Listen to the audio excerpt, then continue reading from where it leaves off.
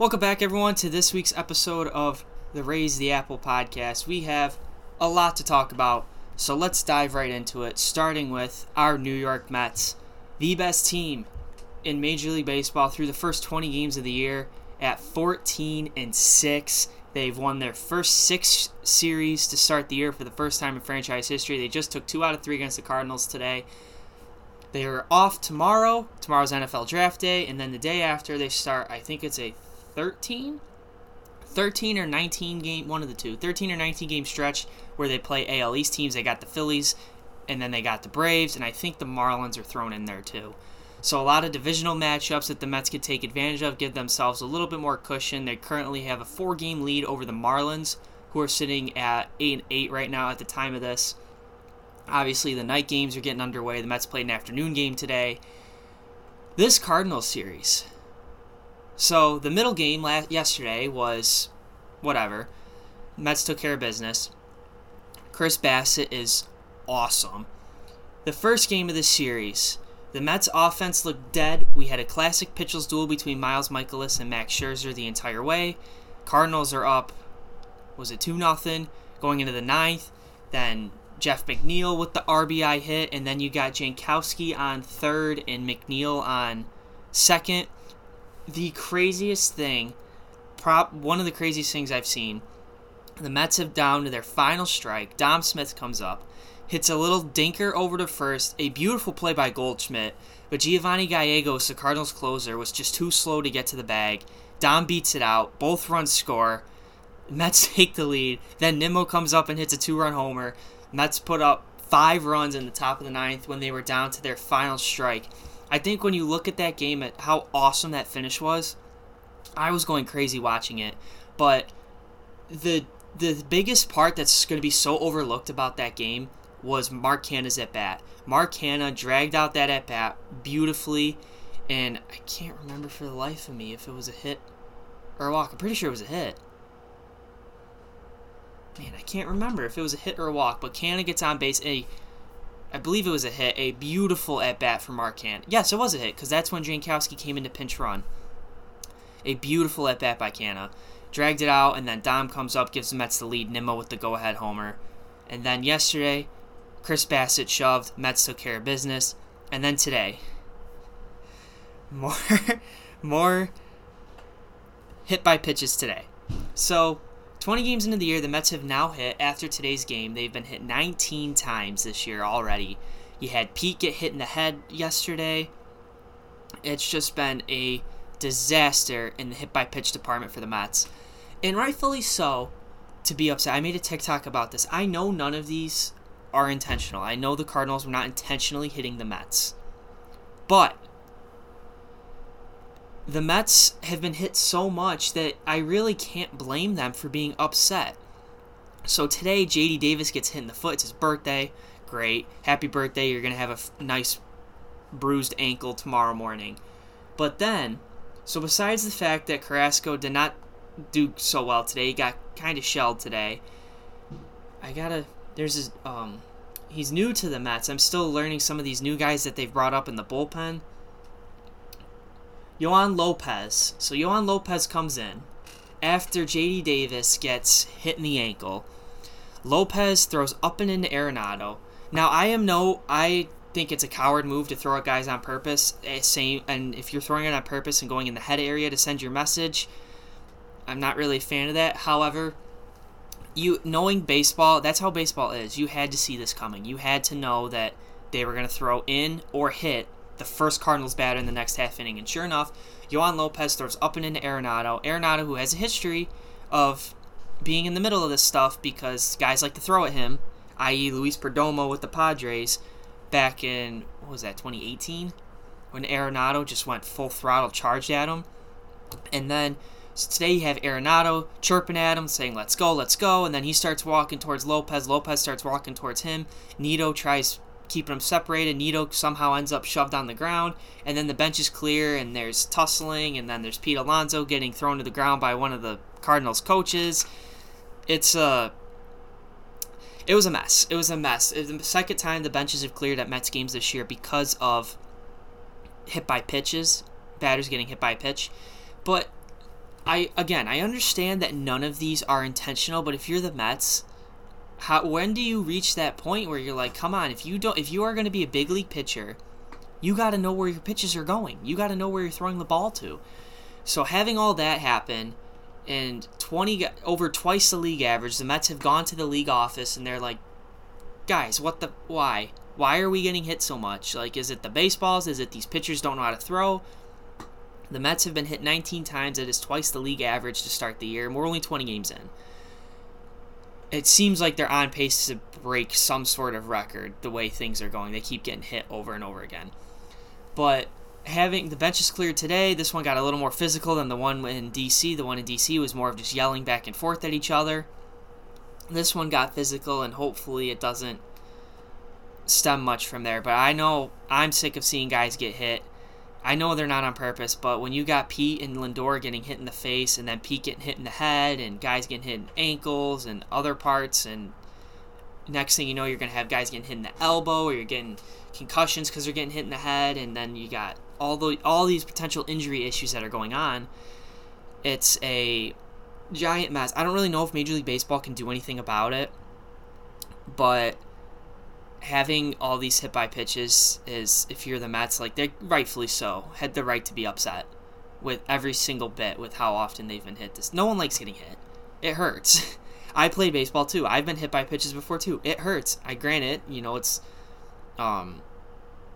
middle school, but still, when you get hit, if you get hit in the right spot, no matter how hard someone's throwing, it hurts.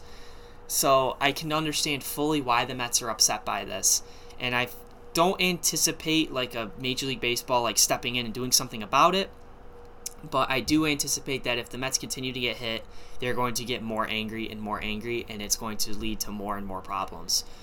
But on the positive note, besides all that, 2 out of 3 against the Cardinals, 14-6 to start the year through the first 20 games. They've never won the first 6 series ever in their franchise history. This team looks really good. It's still that bullpen. This bullpen's been a little shaky, but overall, the offense has been great to start the year. They're not relying on the home run ball. They're actually stringing hits together and making stuff happen. They're making stuff happen with 2 outs, with runners in scoring position. They're doing so much better. Their starting rotation's been great. I know Cookie got kind of shelled today, but you can't expect every single Mets starter to be great every single time they go out there. Everyone's going to have at least one where they get touched up a little bit. Bassett and Scherzer, they're going to be great all year. They're going to be the head guys in that rotation until Jake comes back. But, Bassett, he's had 3 amazing starts in a row. But as the year goes on, it's just baseball. He might have one where he gets kind of torched like Cookie did today. It happens. But I hope that doesn't happen. But you hope it doesn't happen, but you kind of expect it. Like, if Cookie pitches like today the entire rest of the year, then yeah, that's a problem. But if he has a hiccup here, then he pitches great again, and maybe he has another hiccup in August, like, I think Mets fans will take that 10 times out of 10 comparatively to getting what we've previously have gotten. But there is a lot going on around Major League Baseball right now. So first of all, Angel Hernandez is the worst umpire ever. He botched more calls again. 77% accuracy on strikes and balls on Sunday Night Baseball with the Phillies and who are they playing? I think it was the Brewers, I want to say. I think it was Phillies-Brewers, but it was the Phillies Sunday night game. Botches a call in the 9th. Schwarber just had enough, throws the bat down, throws his helmet down, just starts screaming at Angel Hernandez. Angel Hernandez will be the reason that the automated strike zone comes into Major League Baseball. That's why I think Angel Hernandez needs to not be allowed behind home plate ever again. But maybe there's more to it. Maybe there is more to it. I've seen videos where Angel Hernandez is very fan-friendly. The fans love talking. He loves talking to the fans, giving them balls after games or giving them high fives, whatever the kids high fives. But Angel Hernandez, all I could say, I'm not going to sit here and say I could do better, but Angel Hernandez is a god-awful Major League Baseball umpire. How can you be a Major League Baseball umpire when you are only getting 77% of the strikes and balls correct? Now, I understand that there might be 1 or 2 or maybe a couple throughout a game that you miss or that are really close. but that 77%, pretty much 1 out of every 4 pitches you are calling wrong. That's insane to think about. That just seems like a horrible number. But I guess there's a reason he's a Major League Baseball umpire and we're not. But he is, oh man, I can't even describe Angel Hernandez. I can't even describe the New York Yankees either.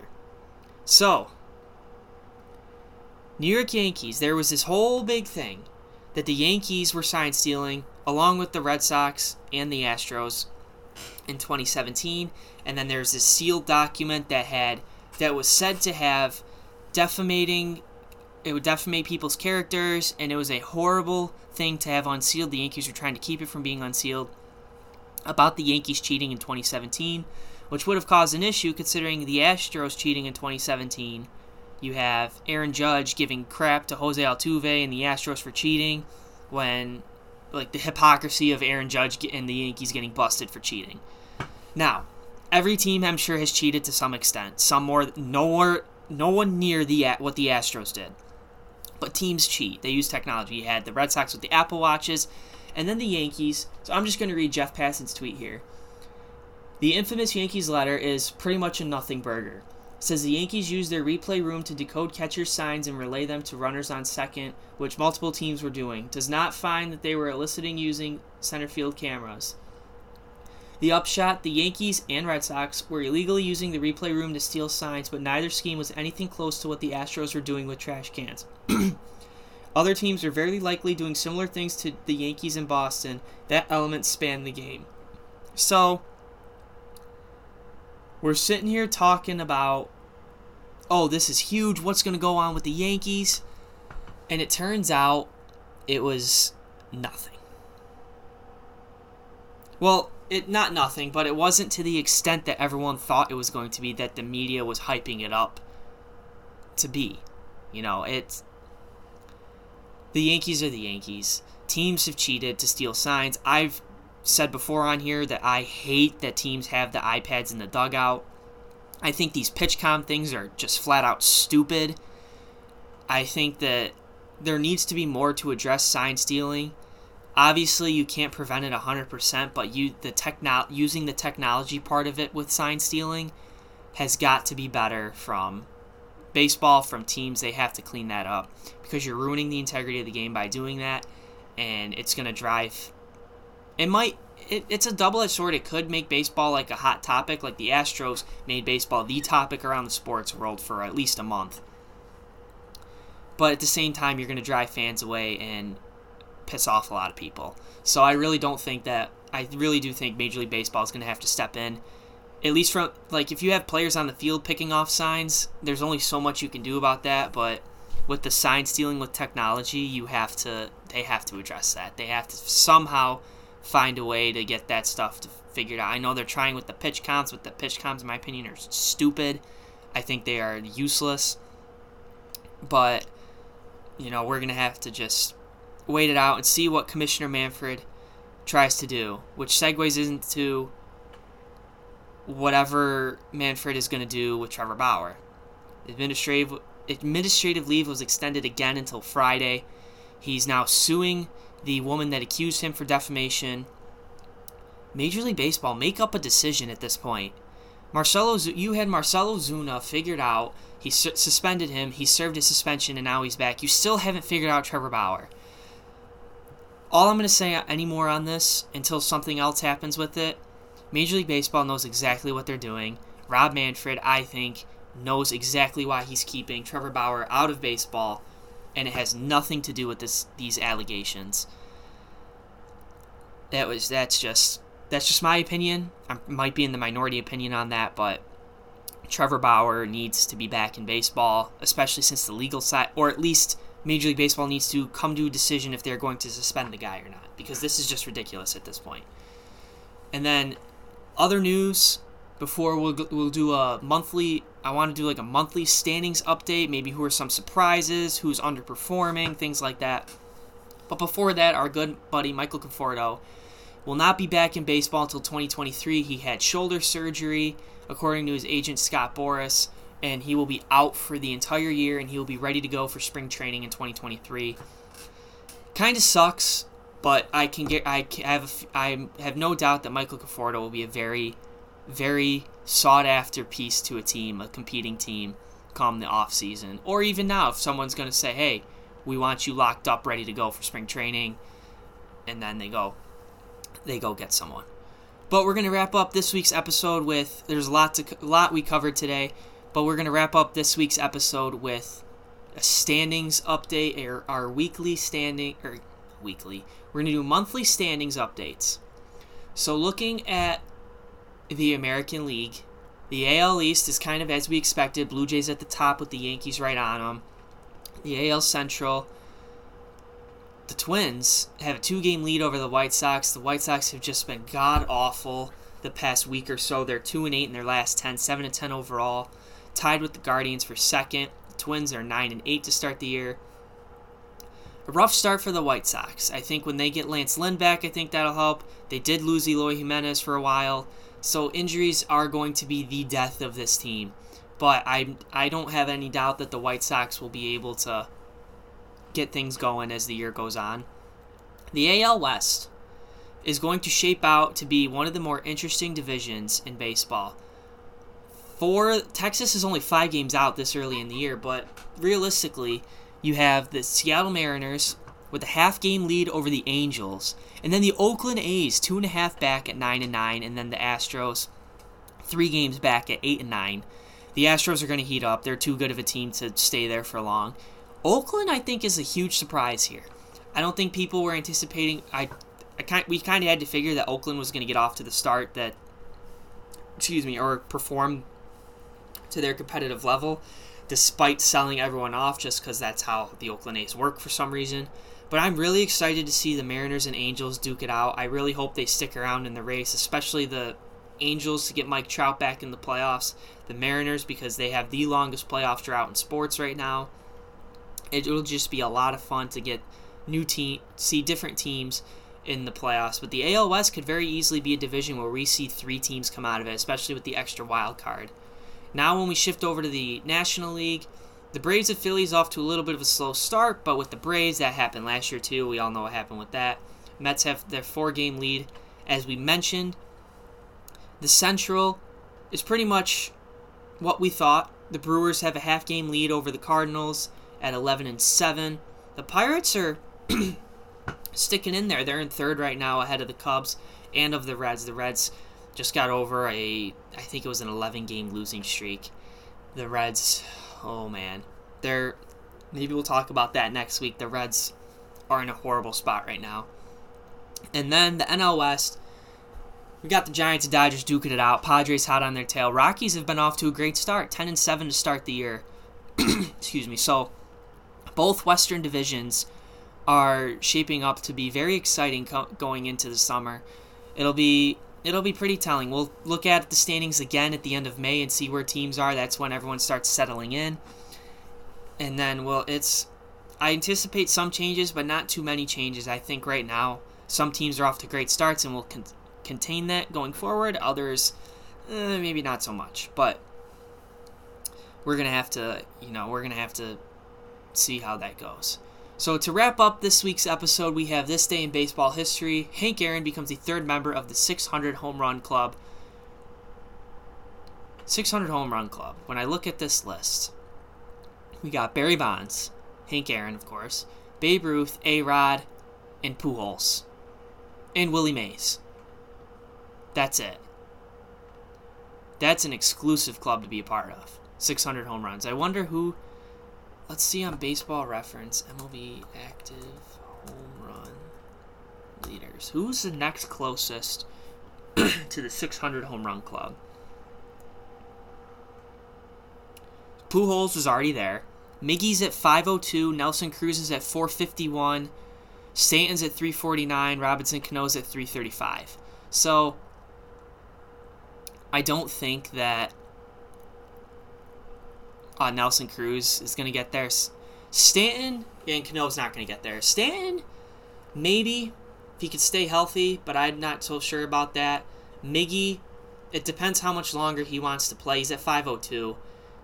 You can count on probably at least 20 more this year. So he might not just... He's the next realistic, I think, of this group. You don't have Mike Trout's at number 9 with 315. So Trout definitely can get to that point. But I think Trout will definitely be the 600 home run club. But I think realistically, he's 39 years old. Miguel Cabrera, maybe? Oh, Stanton's only 32. Stanton might get a lot closer than I think. But I think Miguel Cabrera, maybe. I wouldn't be surprised. I want him to, but we're going to have to wait and see on that one. But that's going to wrap it up for this week's episode of Raise the Apple. Thank you guys for tuning in. Make sure you check us out on Twitter, on TikTok, subscribe on YouTube and or wherever you're listening from on Apple Podcasts, Google Podcasts, whatever you're listening on. Reach out to us on Twitter with any questions. And thank you guys so much for tuning in. We are closing in on that 100th episode. We will see you guys next Wednesday. The Mets are off tomorrow before they start an NL East showdown for the next week and a half or so. A lot to be excited about. Let's go Mets.